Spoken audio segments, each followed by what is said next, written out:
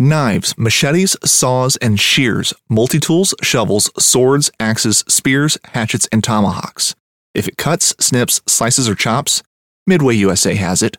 Find great gift ideas in our huge selection of pocket knives and other everyday carry folding knives. Make a statement or create a family legacy with one of our top-of-the-line hunting knives. We've got a great selection of manual and electric sharpeners, too. For just about everything for the outdoors, check out MidwayUSA.com. At Midway USA, we know the AR-15 is one of the most popular rifles in modern American history. Known for its modularity and widespread use, it's often considered essential to any gun collection. The essential things you need to run an AR-15 are usually always in stock during shortages, things like magazines and 5.56 ammo. Whether you're looking to buy a new AR-15 or buy parts for your modern sporting rifle, log on and for just about everything for the outdoors, shop MidwayUSA.com. Welcome to Season 5, Episode 99 of the North American Outdoors Podcast. My name is Heidi Rayo, and I'm coming to you from the great state of Texas. With me again today is, in my little studio, Dominic came to join us, and he is going to talk about how his upbringing in nature, the outdoors, growing up hunting, growing up in Boy Scouts, how that's translated into his everyday life and his work ethic. He's going to share some stories and some of his experiences with us today. Hey, Dominic. Hi, how are you? Good. So tell us what it's like. I know you've got a full-time job now and you've got a really good career path working for you.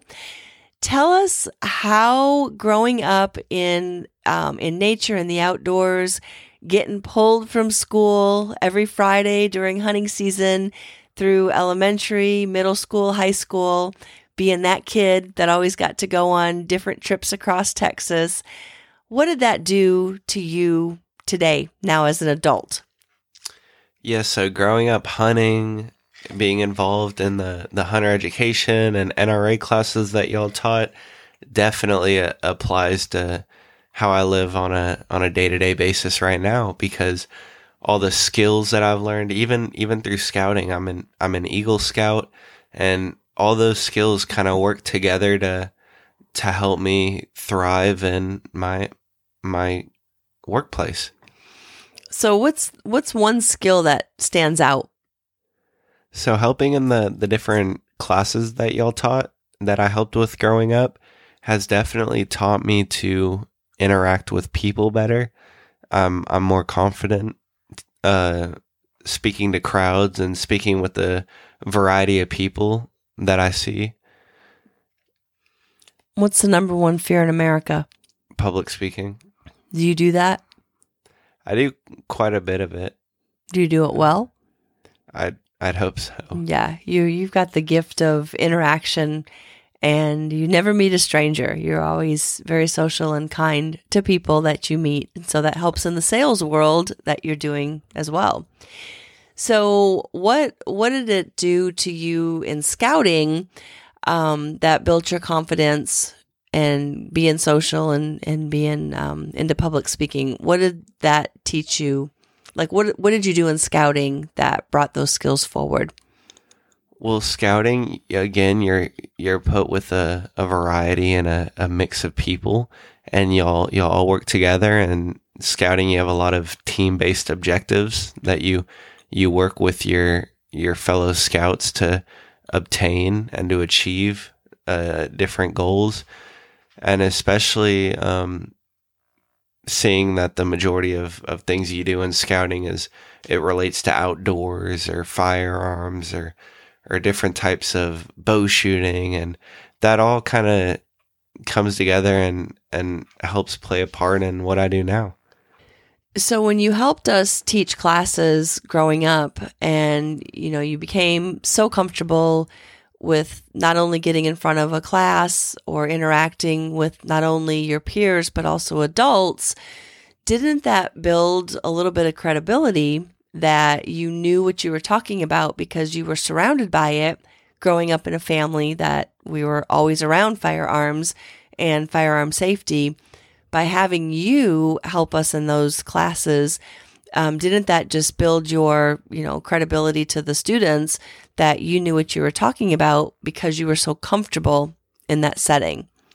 Yes, and that's one thing I tend to see a lot of now is different people I'll work with. I'll be communicating and contacting with through phone calls and emails, but then they'll eventually get to a point when they want to purchase a system, but they'll want to come in for a demo. And no one said it, but I feel like some people have walked in and kind of been a little surprised at how young I look. But once you start talking about it. Yes. Once I start talking about the system and the different options and firearms that we have available, they realize I know what I'm talking about. So tell me what you do in your downtime. When you have spare time, when you're not working, what are some things that you've been doing lately? So when I'm not working, I, of course, like to hang out with friends. I like to work out, and I like to work on my truck. So that's one thing that I've noticed now that you have a really good job and you're getting your own paycheck. The first thing you bought with your nice paycheck was what? A truck. Yeah, you got you a nice truck last year, and that's something to be proud of, isn't it? Yes. That you're getting on your feet and you've invested into a really nice vehicle that you can trust, that's going to get you to and from your job. And you've been doing a lot to your truck lately, haven't you? Yeah, yes, I'm working on it. So tell me some of the cool things that you've done. So I haven't done much as of now. All I've done really is just tint the windows and upgrade the sound system, but hopefully a lot more will be coming in the future. Yeah. So it's definitely something that you've enjoyed investing in, right? You've been saving your money because obviously you're interested in that. Yes. So having a good job and having something to call your own, you take pride in that. Yes. So along those same lines, I mean, I know it's not like a vehicle, but growing up, we always had animals, right? Yes. And that was something that was really important to me and your dad, was giving you boys that sense of ownership. You each had a variety of different animals growing up to take care of, to call your own, to take care of and to enjoy. So some of the different things that we had growing up, obviously we had dogs and a cat, and we had a lot of crazy exotic animals too, didn't we? Yes. What were some that you remember? So one of my favorite pets was Stripes, which that's what we called our Coatimundi, which is essentially a South American raccoon. So she was pretty cool. And one of the things that we got to do with her is we originally got her to be able to take into different schools and do some wildlife education. But once we got her and we saw her ginormous canines and her ginormous hooked claws, we decided that probably wasn't a good idea. So we had her declawed, and we had her canines removed, and we had her spayed to calm her down just a little bit. But she was really sweet, and we would bring her in the house every night in a pet carrier, and she was really social.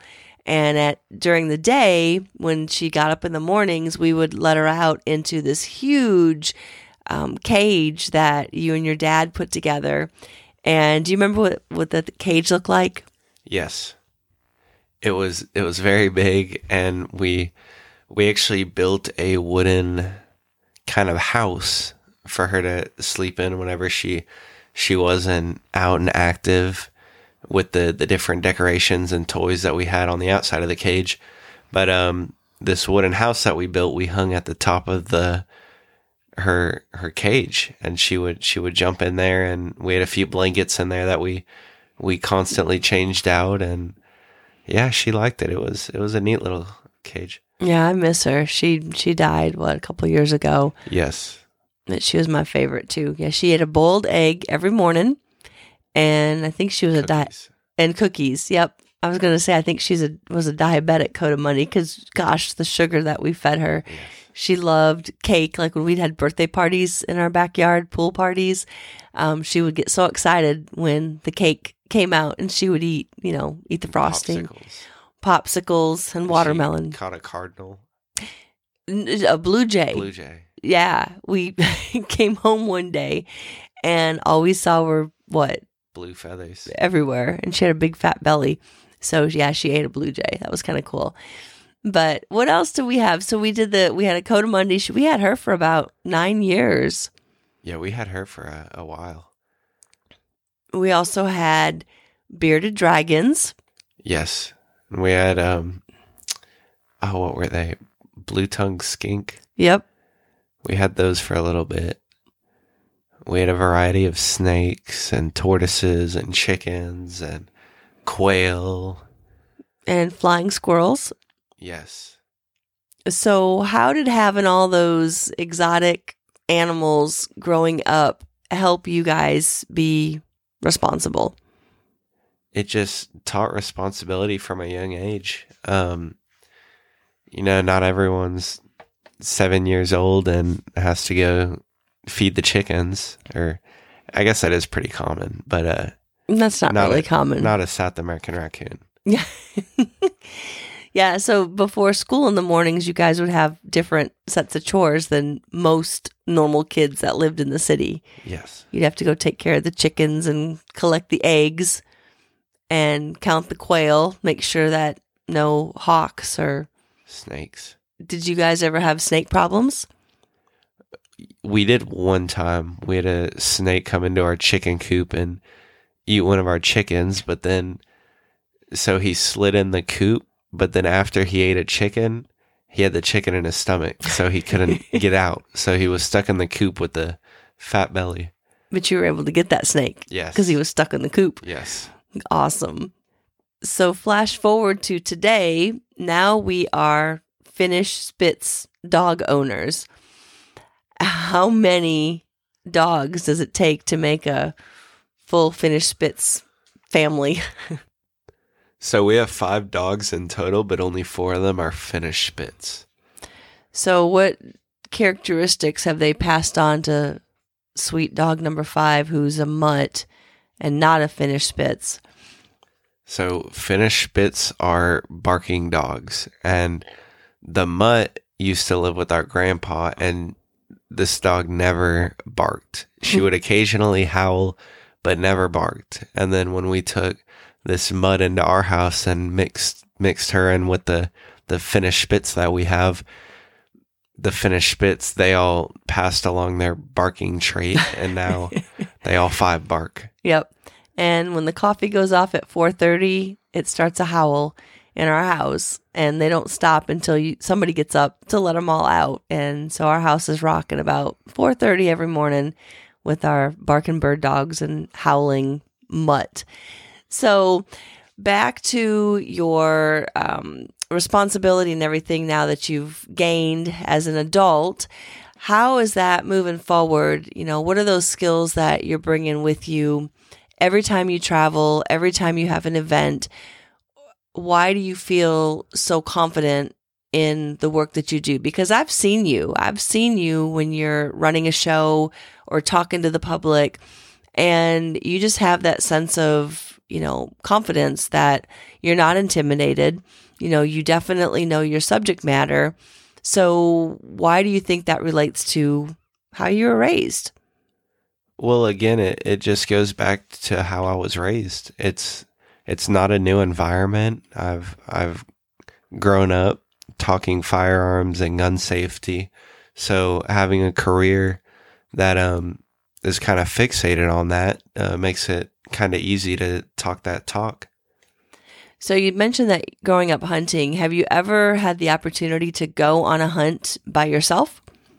Yes, I have. I have gone on a variety of hunts by myself, such as deer and turkey, and I've also got the chance to guide a few hunts. Tell me about that. So I'm part of the Crew 30-06 that I'm sure you've talked about. Mm-hmm.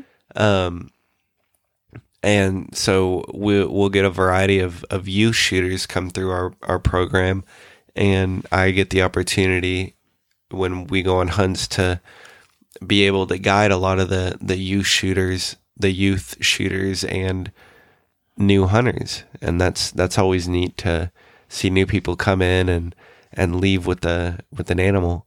Mm-hmm.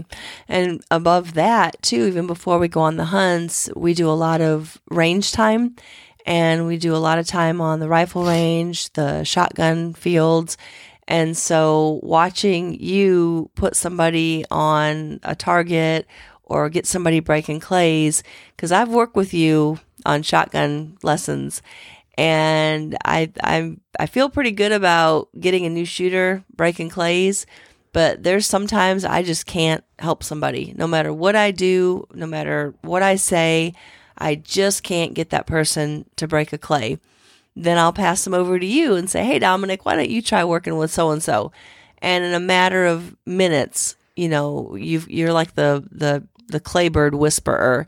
You get them breaking clays and building their confidence. So it's really fun to watch you teaching a new shooter or working with a young person, getting them confident with a new shooting skill, and then ultimately in the field on the hunt.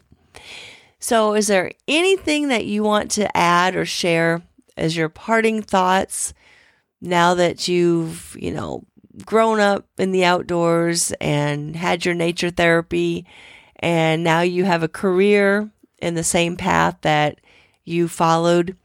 Is there anything you'd like to share or suggest to any listeners who want to follow their dreams?